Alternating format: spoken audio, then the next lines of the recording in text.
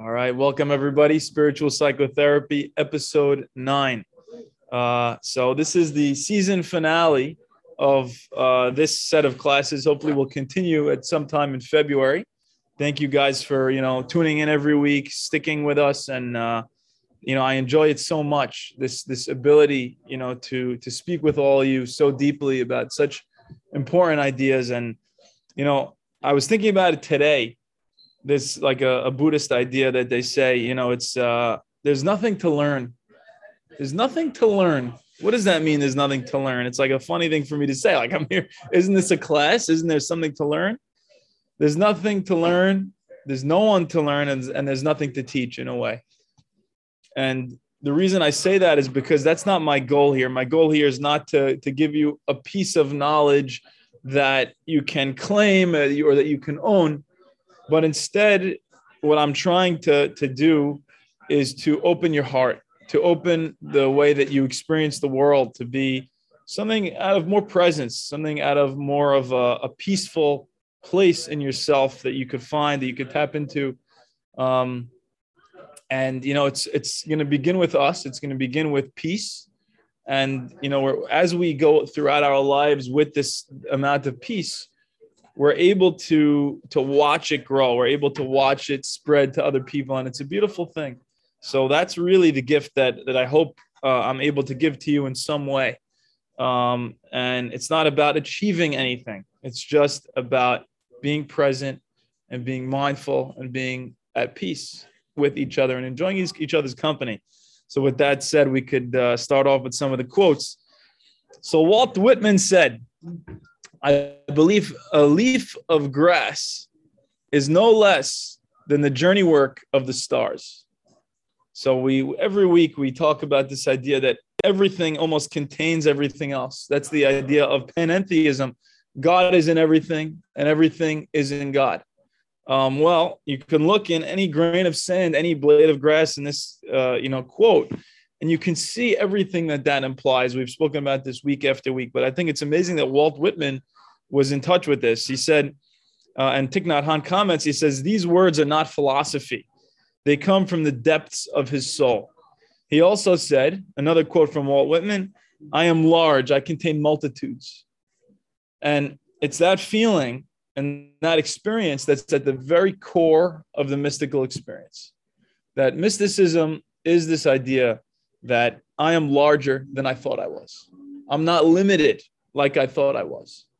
And when you are able to take that perspective in any given moment, and like we said last week, if we're caught up in the idea of a lifespan, if we're caught up in the idea and the concept of myself as a separate person, as a separate character in this grand scheme of things, if I'm caught up in that, I'm not really in touch with the grandeur of the entire universe. And when are you, and when can you, and when is it possible to be in touch with that totality? In this moment right now. Because the second you're buying into a storyline, it's gone. But the moment that you arrive now, you can give yourself at least the opportunity to not get lost in what so many people are getting lost in. Another quote from Walt Whitman. This is something I actually quoted in my personal statement and to get into residency. And looking back now, some people's it could sound narcissistic, which I hope it doesn't. And this is not my words. This is Walt Whitman's words. Anyways, if anybody says narcissist, it's him, and I don't think he was. But I think the sad part is, and we're going to talk about this in a minute, but when you're dwelling on the channel of ego, you can read something like this and say, hey, look how egotistical this is. But when you're dwelling on the channel of love and expansion and connectedness, you see the wisdom of these words. And here they are. "I am larger, better than I thought. I did not know I held so much goodness. All seems beautiful to me.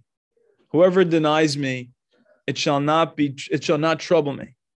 Whoever accepts me, he or she shall be blessed and shall bless me." So I just loved this. I am larger, better than I thought. I did not know I held so much goodness. So often we focus on this totality of everything. We feel like we need to contend with the evils of the world. And, Borei Ra, like we always say from Yeshaya, Hashem creates evil. And what does that mean? And we're always getting caught in that.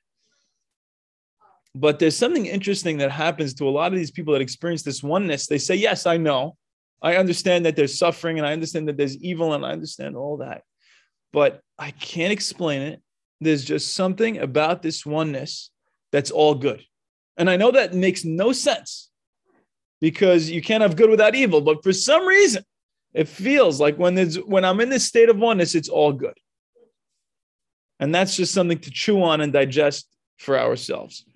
So I hinted at this a minute ago about the difference between dwelling on the channel of love versus the channel of ego. I notice it in myself. When are the times that I'm triggered by someone's ego? When is that? That happens when I'm dwelling in my own ego, of course. But so the amazing thing about dwelling in that egotistical mindset, it's not even an egotistical, just the ego mindset, where you're seeing yourself as separate and everyone else is separate. It's so easy to view everything as selfish. And this is a true perspective. I don't want to discount it. It's a 100% true perspective. That you look at all of reality and you say to yourself, even the beauty and even the good and even the things that seem loving are totally and utterly selfish. And that's just the nature of the world. And you know what? It's true. It's a law of biology. The selfish gene, and there's no such thing as a truly selfless good deed. That's 100% true from this perspective. Even the most loving things could be interpreted as ego and selfish. But then when you dwell on the channel of love, which is an equally valid, if not more valid, but I'll say equally valid channel, not only do the loving things look and appear to be loving as they truly are, but even the egotistical things, even the selfish things, even the evil, somehow, some way reveals itself to be love. And it's like they say at the end of a play, this is the best analogy I've ever heard. It's from Alan Watts. He says at the end of a play, first the hero bows and the audience, everybody claps. And then comes the villain. He takes a bow and everybody claps. It's the same thing. Why is that? Well, it's this mysterious thing. For some reason, that's what's going on at the very core of reality. And that's the channel of love, to realize that at the end of the day, that was me too. And all of this was me. Even the ugly stuff, even the people and the things that I wanted to push away and totally dissociate myself from. So I was talking to somebody today. We have these amazing people in the psych unit who used to be patients on the psych unit. And then after they, stabilize themselves and whatever's going on for them, they come back and they are what's called peer counselors. They're representatives for the patients on the unit. And they're almost like psychologists on the unit, treating patients, helping us, talking with us, part of the team. And it's an incredible thing. I spoke to an amazing peer counselor today on my unit.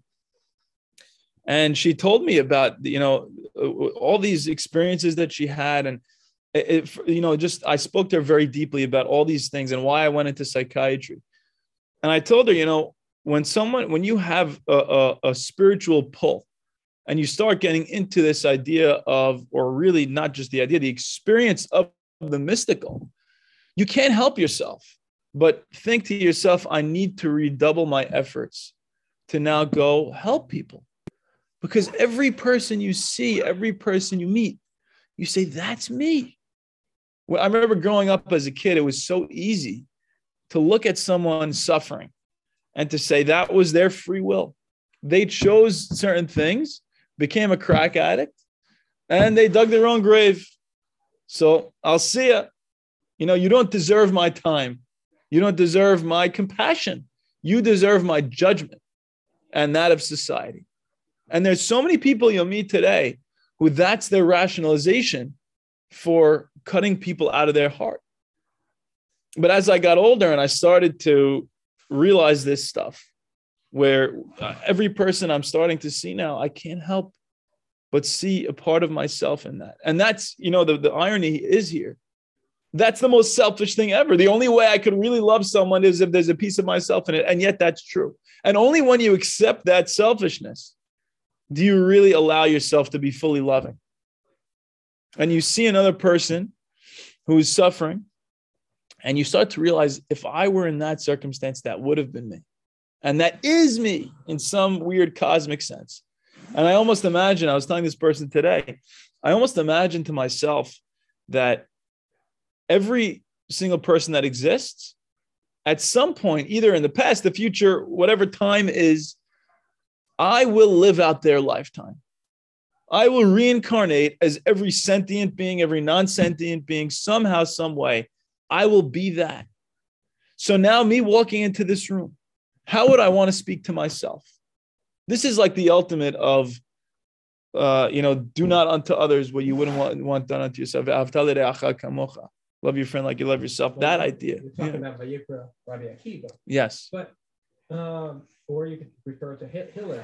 Mm-hmm. Do not do unto others. Exactly. Right? But I have an interesting issue, a very, very interesting issue. So, and I know I could. No, please. Expounded upon a number of things you've said. Please, so I like when you have actually, specific. Yeah. Well, what's on my mind at the moment? I have a Balat Tshuva, a Jewish woman who basically, she has such incredible hate.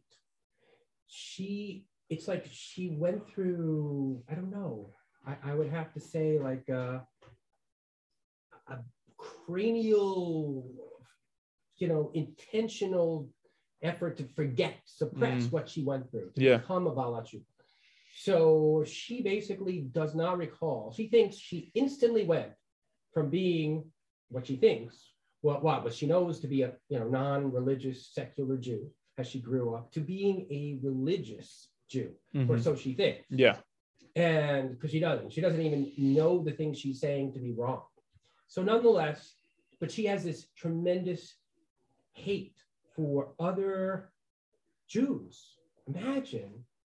And she thinks this is what Judaism is. Hey, wow, Baruch haba. How are you? Good to see you, Mike. How are you? Fadal, pull up a seat. Sit anywhere you like. Yeah. But she has this hate because, how are you? Long time no see. Rabbi Parfi Shir. Why are you? I don't know. I remember meeting you there. Absolutely. Yes. That is correct. But what I was saying was, so here she is. She sees everybody else struggling with the process. And she doesn't see herself in it. She actually thinks she went like instantly, she turned on a light switch and there she was. She got to this position.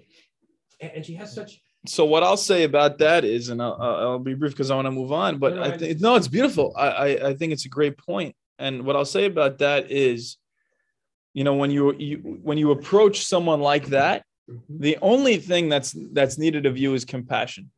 No matter how much hatred and vitriol is coming out of somebody, for you to remain in peace and to be peace.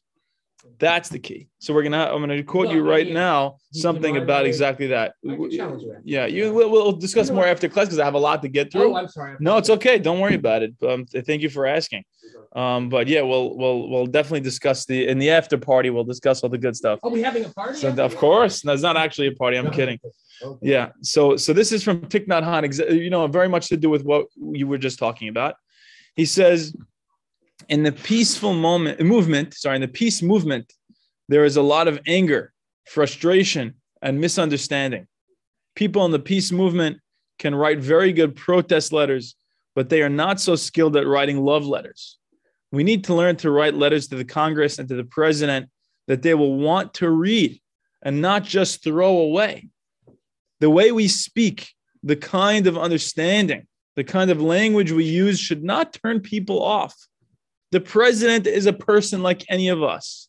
Can the peace movement talk in loving speech, showing the way for peace? I think that will depend on whether the people in the peace movement can be peace. Because without being peace, we cannot do anything for peace. If we cannot smile, we cannot help other people smile. Baruch haba. If we are not peaceful, then we cannot contribute to the peace movement. So exactly to your point, what Thich Nhat Hanh is saying here is that peace begins with me. We said this last week. And I begin with peace. I need to start with peace. So many people we know are sick of the injustices of the world. Well, so many people, so many people are suffering. Everybody's got a gripe with something and someone. The problem is it's so easy to become self-righteous. And it's so easy to villainize the other side. But like MLK says, we don't need to meet hatred with hatred or violence with violence. We need to meet it with love. Ahavat Hinam. Ahavat Hinam. Exactly. That's exactly the point. And when you're at peace, no matter what, and if you cultivate that interpersonal peace, no matter what, the hope is, and not even the hope, the now is that you're going to influence other people and it's going to spill over. It's going to overflow from you. So that's a beautiful idea. And even the idea of hope, it's so beautiful in the West, the way we talk about hope. And hope, I think, is important, but it could also sometimes serve as a hindrance to being fully present with the now. So notice the hope that exists now. That's what I would say. I have a question. Please. Yeah. Today I saw the video. There was these people holding up signs, very anti-Semitic things on the highway. Yeah. And the cops were trying to be nice to the guy. Oh, we're just making sure that you're not violating free speech. I'm like, oh, it's okay, whatever. And like the guy was like, okay, whatever. You're just still standing there doing his thing. Then another girl comes. She goes, get this stuff down. Take it out. She takes it out. She's like, how dare you do this? And I think I agree more with the approach of the girl in that case, because the guy was holding up very hateful things. Mm-hmm. And like I feel like he needed to be rebuked in a harsh way. Like you can't be peaceful there if you want to make, sometimes it's a very tough thing. Change. It's a very tough thing, but do you think he learned his lesson? That's the key. Do you think you really? What's the impact? So exactly. I think this that guy's holding up sign. Yeah, and if you approach him with peace, maybe he'll learn peace. Maybe after years and years of everybody being peaceful towards him, he'll give up his desire. Maybe he's reacting to something in his life. It's a great point. I don't have the answer directly because every situation is specific. And I don't think this means that we shouldn't ever fight a war in self-defense. I'm not trying to say that. I'm saying, though, in general, though, if we can really try our best I'll tell you what to would be at be more peace. impactful is if somehow a Jew saved his life, or if he had a real positive, life-changing interaction with a Jew. Something I try to do in my life is that I'm in a school where they're likely anti-Semites. They're very, liberal and left and very whatever. And so I make it a point, A, to let them know that I'm Jewish, but B, to be a good person. So right. When anti-Semitism really rises and these people, maybe I know this one Jew that was the only Jew in my school that I knew. He was a good person, Yeah. That has a lasting effect. Well, it's Kiddush Hashem, for sure. Yeah. But you know what? I deal with a lot of Jews, mostly Jews. And I can't tell you, I deal with also Jews who are Jewish anti-Semites. Yeah. And it's very, very sad. In fact, at Rabbi Farkas here, we're not naming names, we have a gentleman there. He is so anti-Semitic, he hates religious Jews. He believes he's there for the food. He comes there just for the food. He believes that the Orthodox Jews, maybe the conservative too, but they created this whole thing on the internet, everything, that 6 million Jews died during the Holocaust. Wow. I don't know if you know what I'm talking about.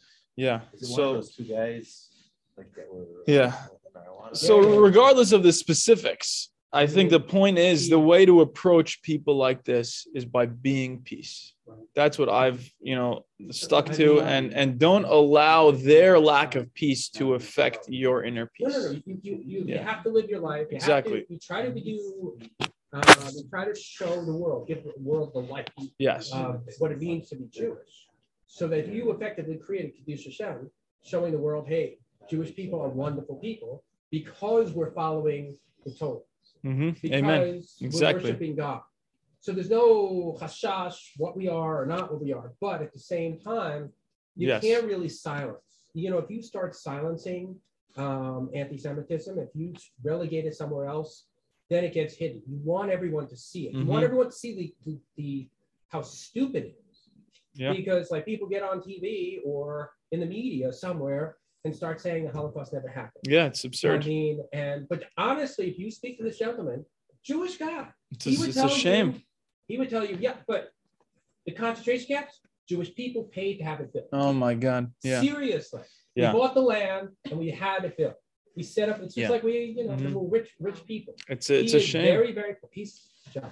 Yeah. Be peace. That's really the way I'll leave it. And we'll move on to the next one. But I agree that it's terrible to see. That's what we do. That's why we don't throw him out of the shiur. Yeah. He sits there. He'll say nasty things about religious Jews. Okay. But the point is, it's ahavat chinam. Yeah. And that's a person who's lost, and that's me in another lifetime. If I grew up in his circumstances, I would have been just as lost. That's the perspective to have. And when you realize that would have been me, and that is me, you start having much more compassion. By the grace of God, there. Exactly. Beautiful. That's what it is. Beautiful. Next story is one of these Zen stories. I love these because they really kind of they take. So what I was doing so far has a very moral standpoint to it, and that's beautiful. This part, the thing I love about Zen and Taoism is that it's not moralizing at you. It's instead, using your intelligence, and it's a skill to build to sneak your way into this moment and drop your ego. So these Zen koans are supposed to shock you the same way a joke gives you a spontaneous belly laugh. These Zen koans will shock you into enlightenment one day, if not right now. So Goso said, when you meet a Zen master on the road, you cannot talk to him. You cannot face him with silence. What are you going to do? This is his riddle. You meet this Zen master, you can't say anything, and you can't not say anything. What do you do? That's you can't not say anything? Yeah. What do you do? Wait, you can't. I don't understand. You meet a Zen master on the road, you can't say anything. This is the riddle. The riddle is you can't meet him with words, and you can't face him with silence. What are you going to do? So listen to Mumon's comment. You can't face him with words, and you can't face him with silence. Yeah. Start screaming like a monkey. Like, okay, words. Good. So Mumon's comment, he says, in such a case, if you can answer him intimately, your realization will be beautiful. But if you cannot, you should look about without seeing anything.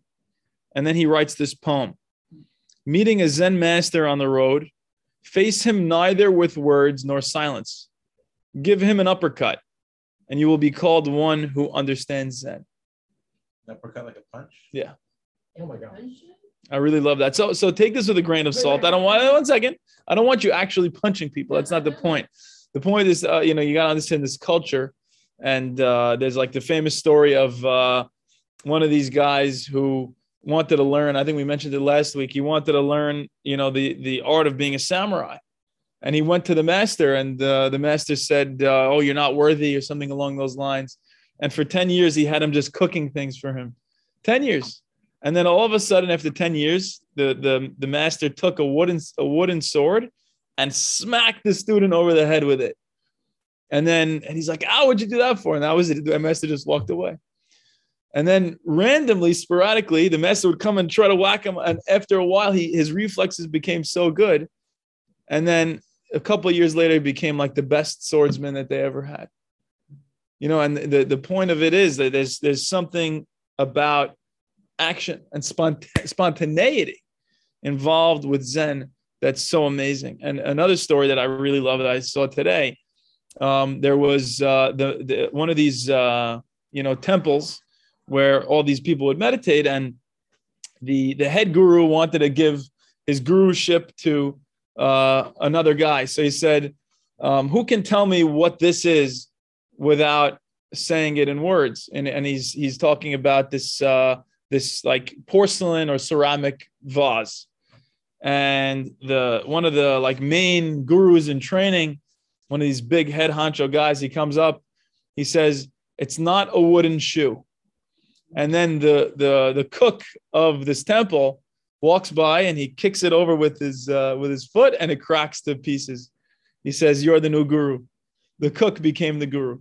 And that's the point, there's another story of like one of these guys that went the guru and the student, and the guru says to the student, what is this? He's pointing at a branch.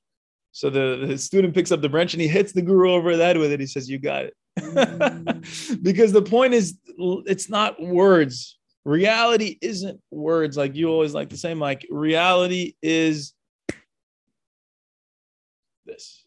And there's a way that Zen is trying to bring us in touch with that. That's all I'll say about that. And here's another story.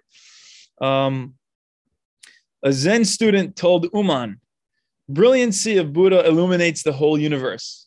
Before he finished the phrase, Uman asked, you are reciting another's poem, are you not? Yes, answered the student. You are sidetracked, said Uman. Right, so basically so far what happened, he's saying this beautiful thing, oh, the light of Buddha illuminates the whole world, basically. And he's saying, oh, you're just trying to quote me some guy, right? He says, you're sidetracked. Afterwards, another teacher, Shishin, asked his pupils, at what point did that student go off the track? So Mumon's comment is this: if anyone perceives Uman's particular skillfulness, he will know at what point the student was off the track, and he will be a teacher of man and devas. If not, he cannot even perceive himself. So then he writes this poem: when a fish meets the fish hook, if he is too greedy, he will be caught. When his mouth opens, his life already is lost. To me, that means the moment you opened your mouth, you were already sidetracked. The moment you spoke out of a desire to explain what the world is, you already lost it. It already escaped you. So that's why when you're speaking about these things, you have to know in advance, there's nothing I can ever really say about the world. It's all just total nonsense compared to the experience of the world itself. Yeah. The words ensnare you, but they have to be because they get you to think like in terms of concepts. At the end of the day, the concepts are all at like grasping actual reality. Yes, I agree. And like we always said, it could be like a finger pointing at the moon, right, and you follow where they're leading you to. I have a koan for you. Please. This is finger pointing to itself. Oh, you're so good. Wow. I love it. I wrote a poem called The Finger That Points to Itself. All right, you got to send it to us. I think also like, I think words are useful to some capacity. Like, just don't get caught looking at the finger. Mm-hmm. No, but they guide you to look exactly. At the finger. So, exactly. Words are not useless. Right.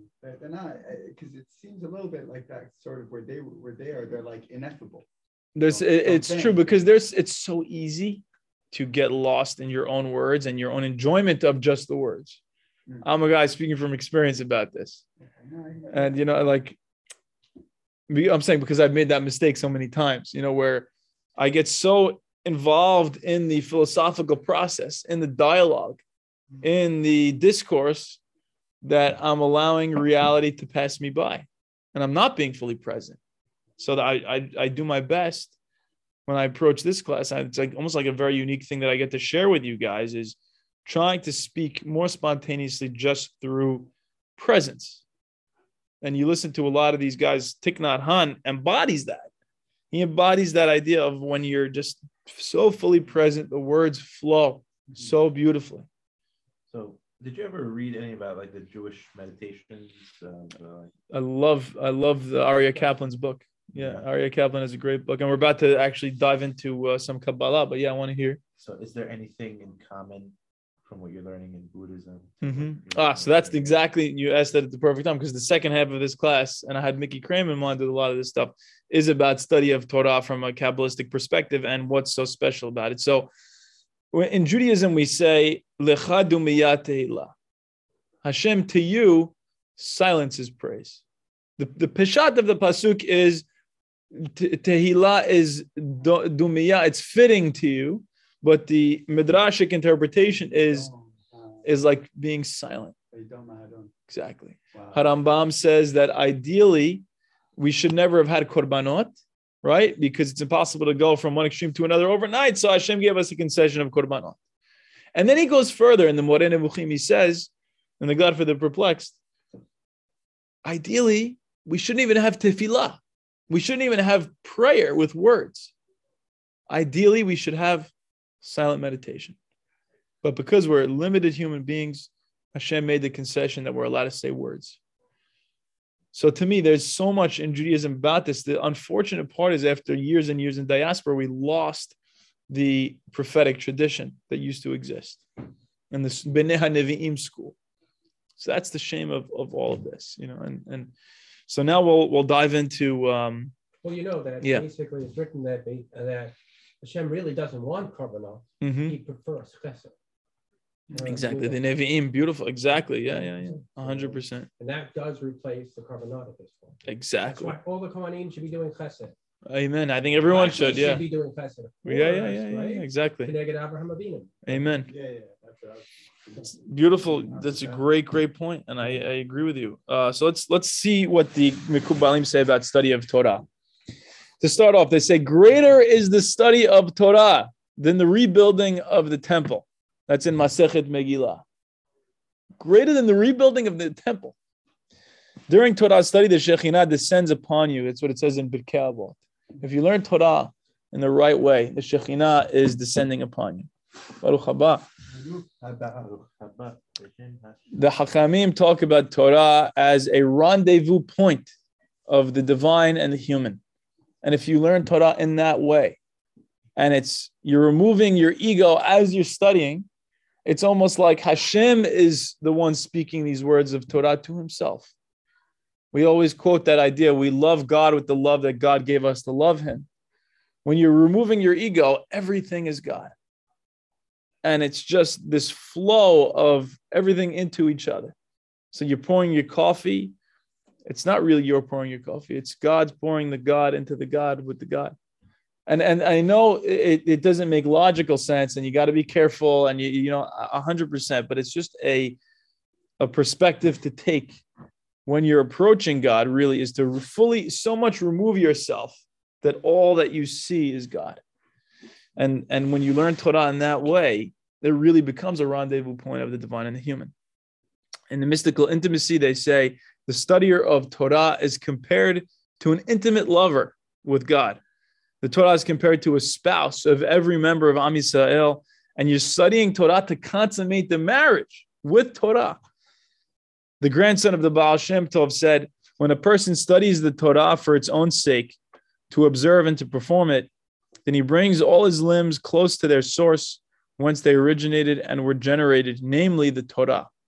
Who's the do you know the name? I don't know the name of it. I think he's a huge rabbi. Yeah, no, he is. It says it in the book. I could find it for you. And he says, and he becomes identical to the Torah like the unification of man and woman. You become identical to Torah. What does that mean? It's an experience to have as you're learning Torah. It's a beautiful thing. The mystic scholar divests the Torah of her garments. Like we say all the time, Hashem, you spread out light like a cloth, like a garment. Well, the mystic scholar is supposed to strip down the Torah of its clothing in a loving way. The Zohar says, after complete intimacy, she reveals herself face to face, which is a sexual euphemism, and tells him all her hidden secrets, all the hidden ways since primordial days secreted in her heart. Now he is a perfect human being, a master of the house, a Baal Habayit. So, you talk about Moshe Rabbeinu, Bechol Betina Emanhu, when Moshe is stood up for by God. But there's something about being so intimately connected with Limud Torah that when you do it in the right way, with no ulterior motives, really just for the sake of connection with Hashem, that it starts to reveal itself and you become called a Baal Habayit. There's an analogy to eating. So, yes. Bayit. I'm thinking, what's the bayit? But I have a good one. Yeah. Mikdash. And the idea that your being. And the Mishkan is like a meditative space, almost, that you're entering into and joining with. In a lot of ways, that's beautiful. I agree 100%. So what's the analogy of eating? And we're talking all about this joining with Torah. So you're consuming the Torah, but at the same time, you're being consumed by the Torah. You're achieving union with and becoming the Torah. somehow through the learning process, you're joining with it in a very strange but a beautiful way. And there's a pasuk, Zot Torat Ha'adam, and the mystical interpretation of that is when you learn Torah, Zot Torat Ha'adam, the Torah becomes the Adam. It becomes one with you. Your identity shifts from your ego to this knowledge of Torah and relationship with God. I think really that's what's meant here. The written Torah is Torah Shebichtav, is rooted in Tiferet, in a specific one of the 10 Sefirot. The oral Torah, Torah Shebe'al Peh, is rooted in Shekhinah. So you have the male and female elements coming together. You bring about the consummation by bringing the written word to life. What that means is the written Torah is almost like a man without a wife. But the second you open your mouth to engage with it, to bring the oral part of the Torah to life, you're consummating the marriage between the male and female elements of it. The whole of reality could be seen in terms of male and female elements, right? Everything in the whole world could be seen that way, a balance of yin and yang, male and female. There's different channels and different levels upon which this can be seen and experienced to exist. One of them is with Limud Torah and with these Sefirot. And your participation in the learning process brings about this beautiful finding of the male with the female. It's a connection, exactly. And like Shir HaShirim is all about that, right? That it's the man looking for the woman looking for the man. The solution to that is simply sit with God and be with God. And learn Torah in a way that you are with God, instead of allowing the Torah to be something feeding your ego, or the Torah to be something that is like, so far removed from anything to do with this moment. Instead of that, instead of an intellectual exercise, make the Torah into an intimate way of knowing Hashem's creation. And I think when it becomes a head-heavy and a cerebral exercise, it's like Sudoku. And there's nothing wrong with that. But if you're looking for a real relationship, it might not be that at that point. That's the question that I think a lot of us have to ask ourselves when we learn Torah. Menachem Rekanati, one of these mystics, said, God is incomplete without the Torah. The Torah is not something outside of God, and God is not outside of the Torah. Therefore, the mystic stated that God is the Torah. Wow. If God is infinity, right, then God includes the Torah. And in a way, when you're studying Torah, you're joining with God. And we're going to see something even more audacious coming up. But this is the whole idea of panentheism, right? That God is in everything and everything is in God. And if you're able to see that while studying, you're going to experience that. Here's this. There's this talking about it, entering into the letters of the Torah, into the text itself. So yeah, you probably know the story that the discovery of PCR, we all do these, COVID PCR. PCR is polymerase chain reaction. It's a way of expanding the DNA of something in order to see what it is. And the inventor of it, how did he figure it out? You know the story? It's an unbelievable story. He took a microdose of LSD. I promise you. And he was pondering this question for months and months and years, maybe even. And then the LSD microdose, he pictured himself walking along the DNA. A strand of DNA? A strand of DNA, unzipping it, adding the nucleotides, adding the enzymes, and watching as it unfolded. He came out of his microdose. He said, I figured it out. And he invented PCR. I imagine learning Torah at this level to be almost like walking along the letters. And I have to be careful with how I say this. But the boundary between meaningfulness and meaninglessness at a certain point becomes blurred. And I don't mean either of those in a bad way or a good way. Meaningfulness, meaninglessness. You start to read the Torah as a real song. We say the Torah is a Shira Hazot. And like the Zen people say, you could study Zen with anything. You could study Zen with the Bible, You could study Zen with Alice in Wonderland, the gathering gimples, goaded the goats, I don't know. There's a way of sounding funny and fun. And even patients that I have, what they start to do is something called clanging. It's a sign of, we say, oh, that's a symptom, but there's something beautiful about it.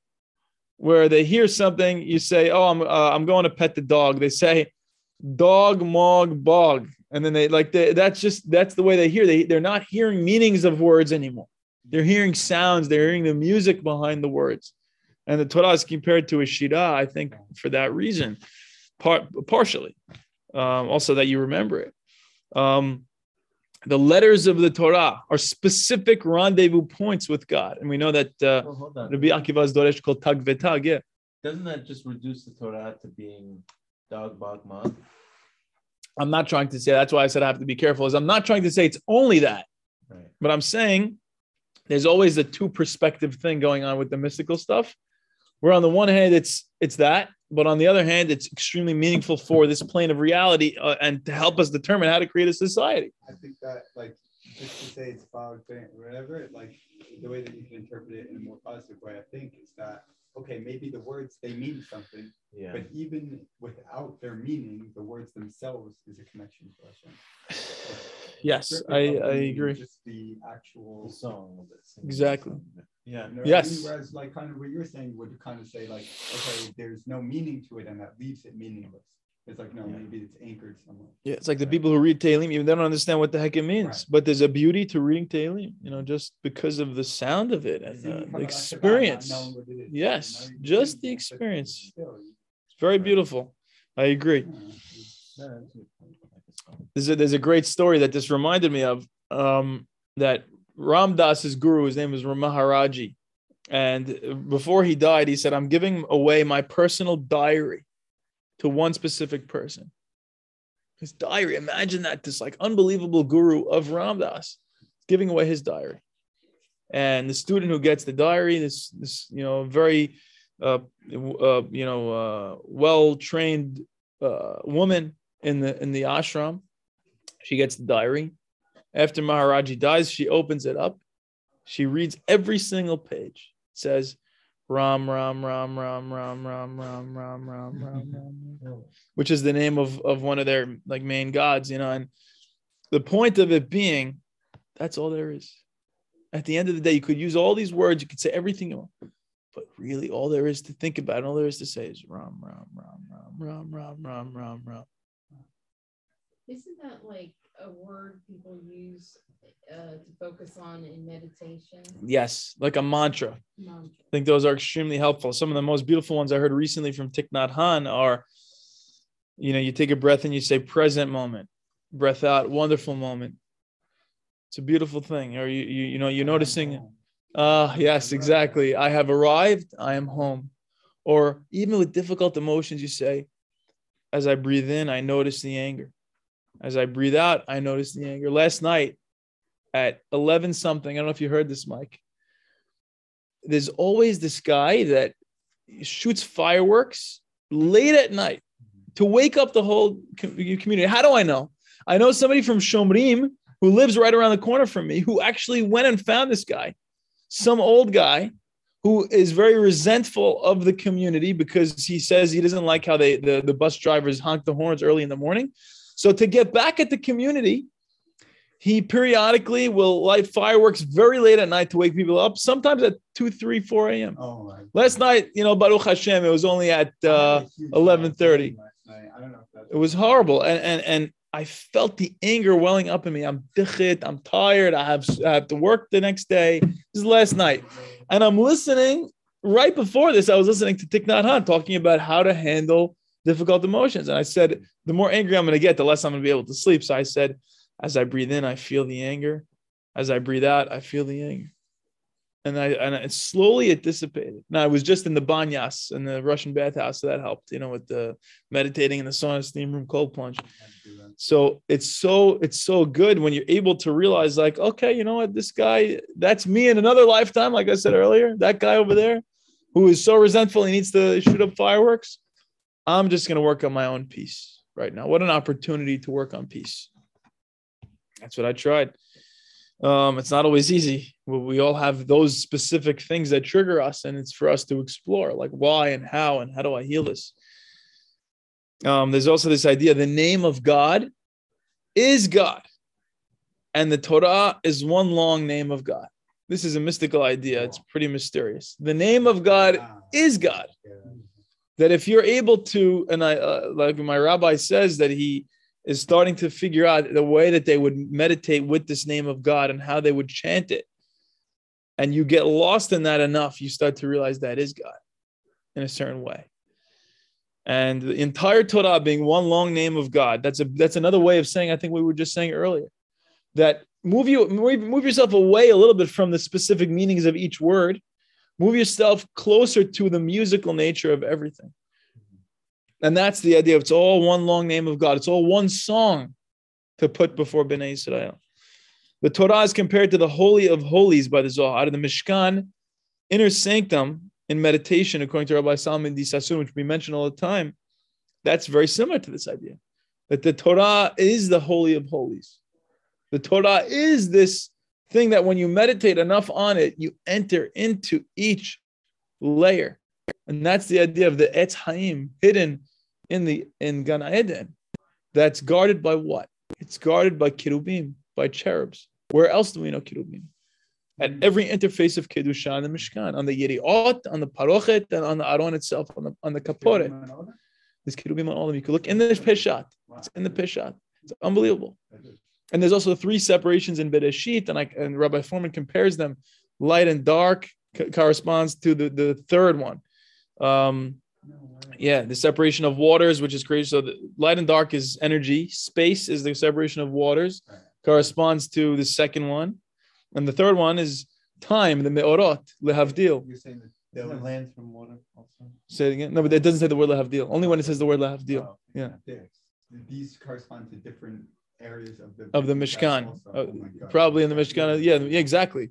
So, and it's telling you in your meditation, entering into the very inner sanctum, you're going to have to pass by these Kirubim to get to the Torah. The same way you had to pass by the Kirubim, which were Lishmor Derech Etz HaHaim, which is the Torah. So there's something very deep going on here, where it's like, if you understand the message of the Kirubim, you're going to understand the message of how to bypass them and get to the Torah. And the answer, I think, is drop your ego, because they have this fiery, flaming sword that's blocking your path.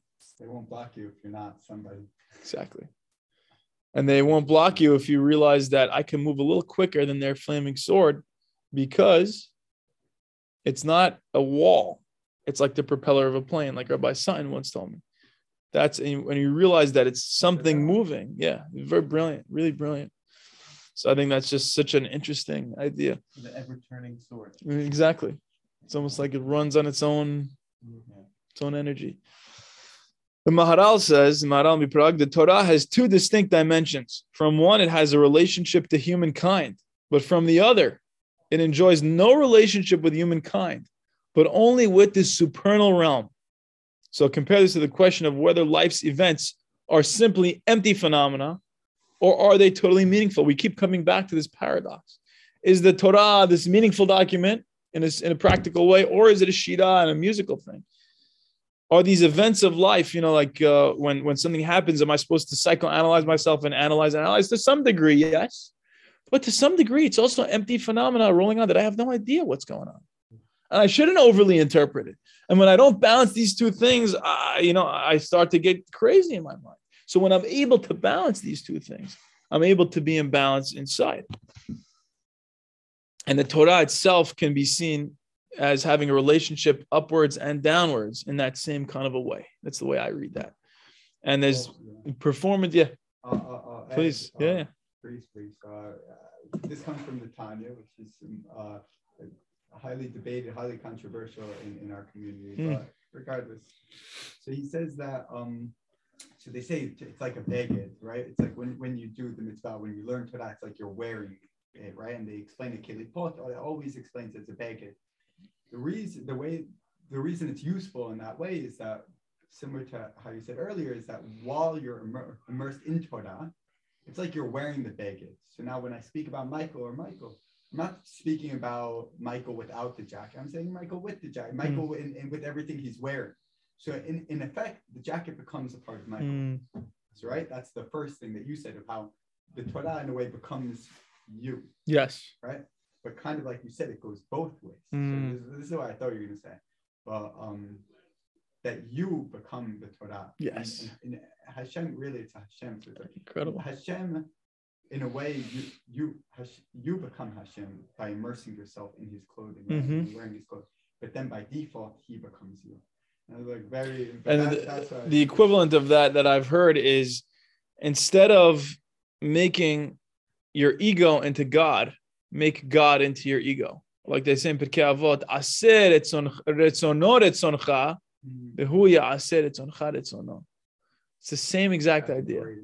And it's such a beautiful way of looking at this, which is there's something about the merging with God and something about the communion and whatever you want to call it. And it exists in so many different traditions.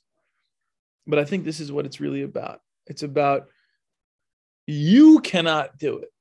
It has to come from grace. It has to come almost by accident, by serendipity, as a surprise. And the moment you fully give up is the moment that it'll happen. But you can't trick yourself into giving up because that's you. So you have to actually genuinely give up. And that's the hardest thing. And it doesn't have to come from a place of like forcing me, with something around my neck. It could come from a place of love. It could come from a place of trust. And I think that's the best place for it to come from. But like we always say, it's a hiding and a seeking. And you'll do this. You'll merge back when you're ready. And when I say when you're ready, I mean when God's ready. So it's an interesting thing. Performance of finite physical deeds can lead one to an apprehension of the infinite God. There's something amazing here also about the relationship of the infinite and the finite, where what you're doing in a finite realm could have infinite implications. And when you start to see the connections and the way that every single scene that you'll ever see implies the rest of the universe in space and time, you start to realize how your performance of a mitzvah really is infinite. It's an incredible thing. The Maharal says, by means of the Torah, the celestial and terrestrial are joined. By means of the Torah, Israel may cleave to God and may be liberated from the conditions of the material world. By means of the Torah, the human being realizes his separate intellect, sechel nivdal, the highest spiritual element in the human being, distinct from matter. Then he becomes a perfect and beneficent creature, worthy of existence. The perfection of the human essence, therefore, only occurs by means of the Torah. There is no other means by which to attain it. I think that's incredible. I think he's saying exactly what we're trying to say, which is that there's this blurring of the lines that happens when we enter into Torah study in the right frame of mind. Underline, there's no other way to attain it. Yeah. Frame of reference. Yes, yes. So that's you can't find it in the other philosophies the same way you find it in Torah, right? I think that seems to be what he's saying. And that's, I read that and I said, I hear what he's saying. That's a tough one for me, to be very fully honest. I had a great conversation. Yeah, I put it anyway. I'm going to be fully honest. And I was thinking about it a lot. And I had this great conversation with this Christian kid, Iraqi Christian kid, on my OBGYN rotation a couple of years ago when I was a student. We had this very deep religious conversation. And I was trying to say, Rabbi Sachs, the dignity of difference, that Christianity is true for you. I think you should be a good Christian. Islam is true for that guy. He should be a good Muslim. And Judaism is true for me. I should be a good Jew. And he wouldn't have it. And he said, Jesus said, I am the door. I am the way. And I said, but when in psychotherapy, we have what's called content and process. We have like the superficial stuff that's going on. And the process is really the underlying deeper stuff.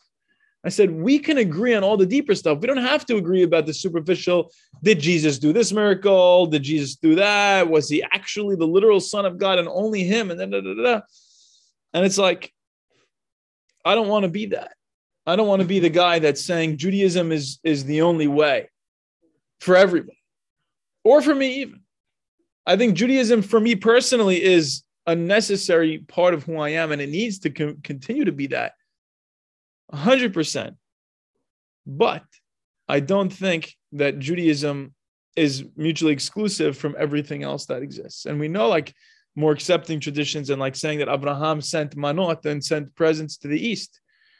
And that's a lot of the Abrahamic tradition exists there. Or Yitro being from Midian, who is a child of Abraham. And it says, Hashem is Lirtzon Shocheni Seneh. Hashem is the one who was Shochen in the Seneh even from before. There's a lot of ways. What you're saying is 100% true. I'll just say one thing that occurred to me about in this conversation as an answer. And I think it has to do with Amalek. And I heard Rabbi Joey Dweck explain it this way. He said Amalek acknowledges God's existence. They don't acknowledge God's interaction with humankind. And that's why right after Kriyat Yam Suf, what was extremely important about that whole sequence of events is Hashem did, put his hand in the world and show it for everybody to see. I do care, and I chose them, or they chose me. Yes. So that's why right after Kriyat Yam Suf, Amalek's like, no, we refuse to believe that God would help the people, so let's go attack that. And so while the Eastern did get that from Abraham and etc. with Yitro and whatever, well, I would say that they may be lacking, and especially we've underlined this also in the Buddhism, is that they would lack relationship with Hashem. You can see. You're saying they knew about all the miracles and still chose not to have a relationship with Hashem. No, Hashem chose the Yehudim, and he said, "I chose them," and he showed it in Kriyat. Oh, okay, yes. Display of I'm involved, I care, I'm here. And these are the people that really, they say the Jews chose Hashem. Okay, so how odd of God to choose the Jews, not so odd the Jews chose God. Yeah, that's what they exactly. say. Exactly. Well, the Jews did choose God. Yeah, and there are there's a term of the guy's name. He basically explained all the miracles. Yeah. So who says it's really God? It's you have to have.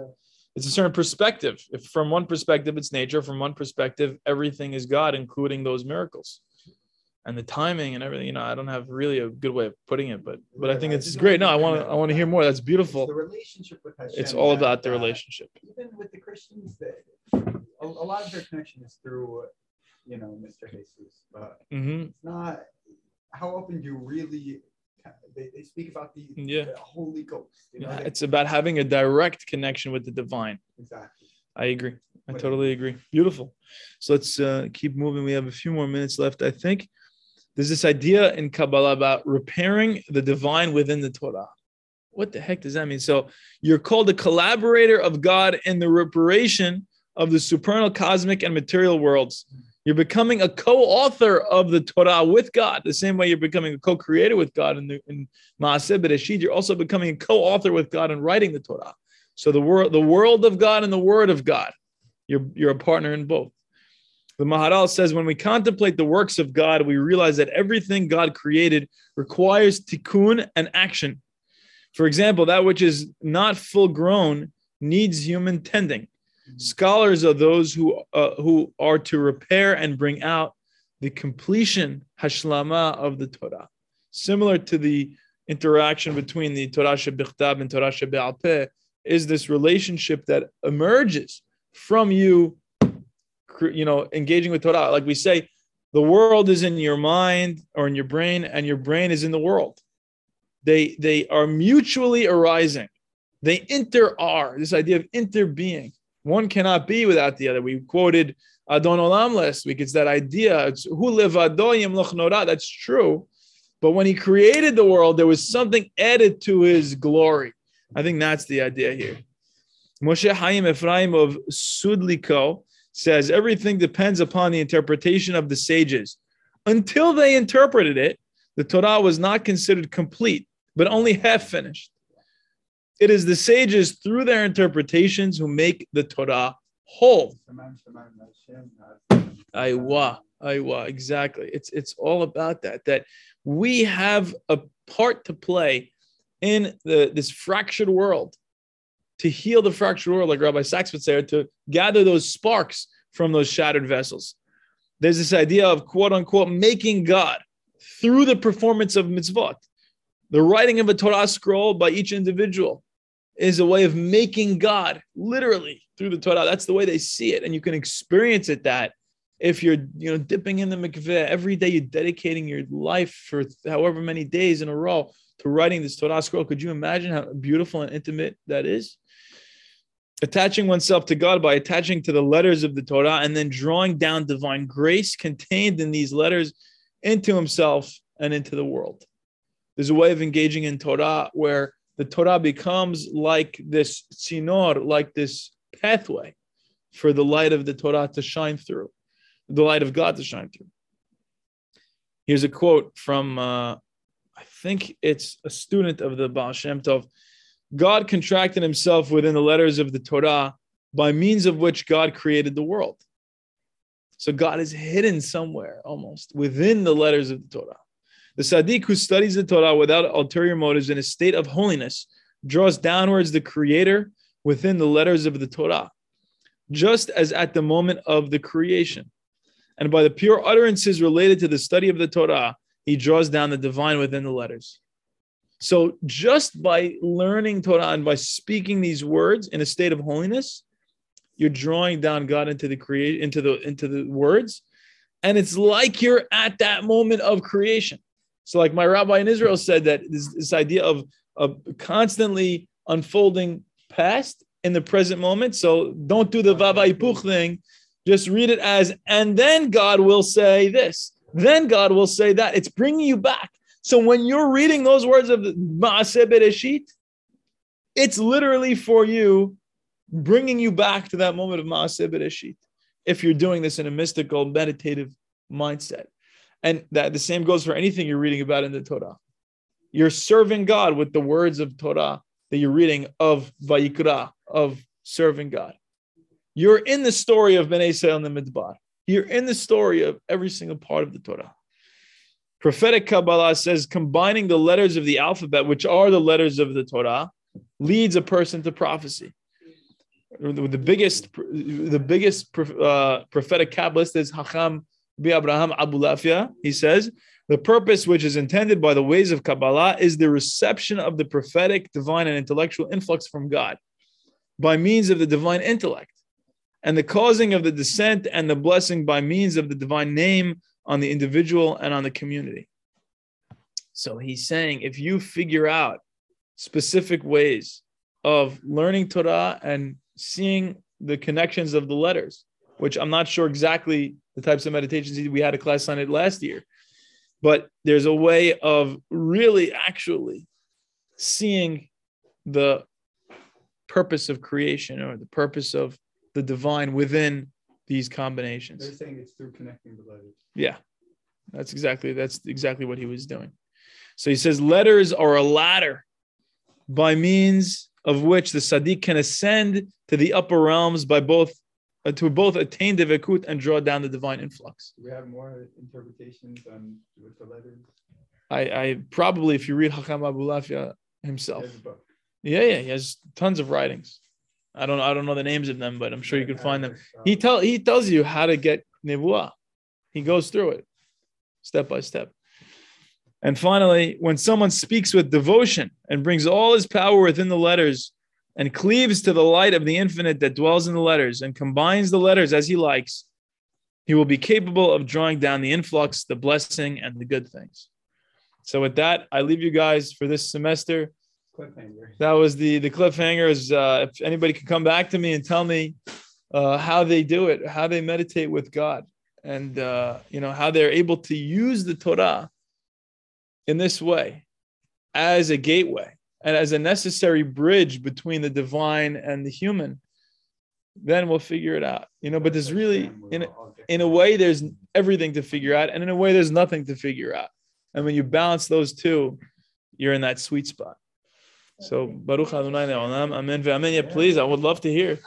Just Rebbetzin Youngrice,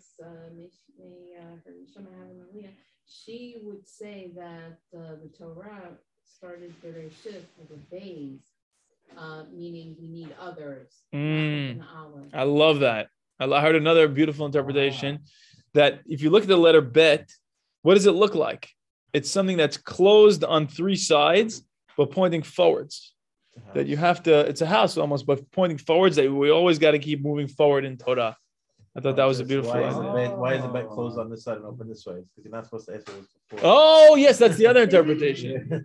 That's the other interpretation. That's also in the Mishnah. That why is the bed closed on this side and open on this side? It's because you're not supposed to even think it or ask what was it before. What was before Bereshit, you might want to ask, you know?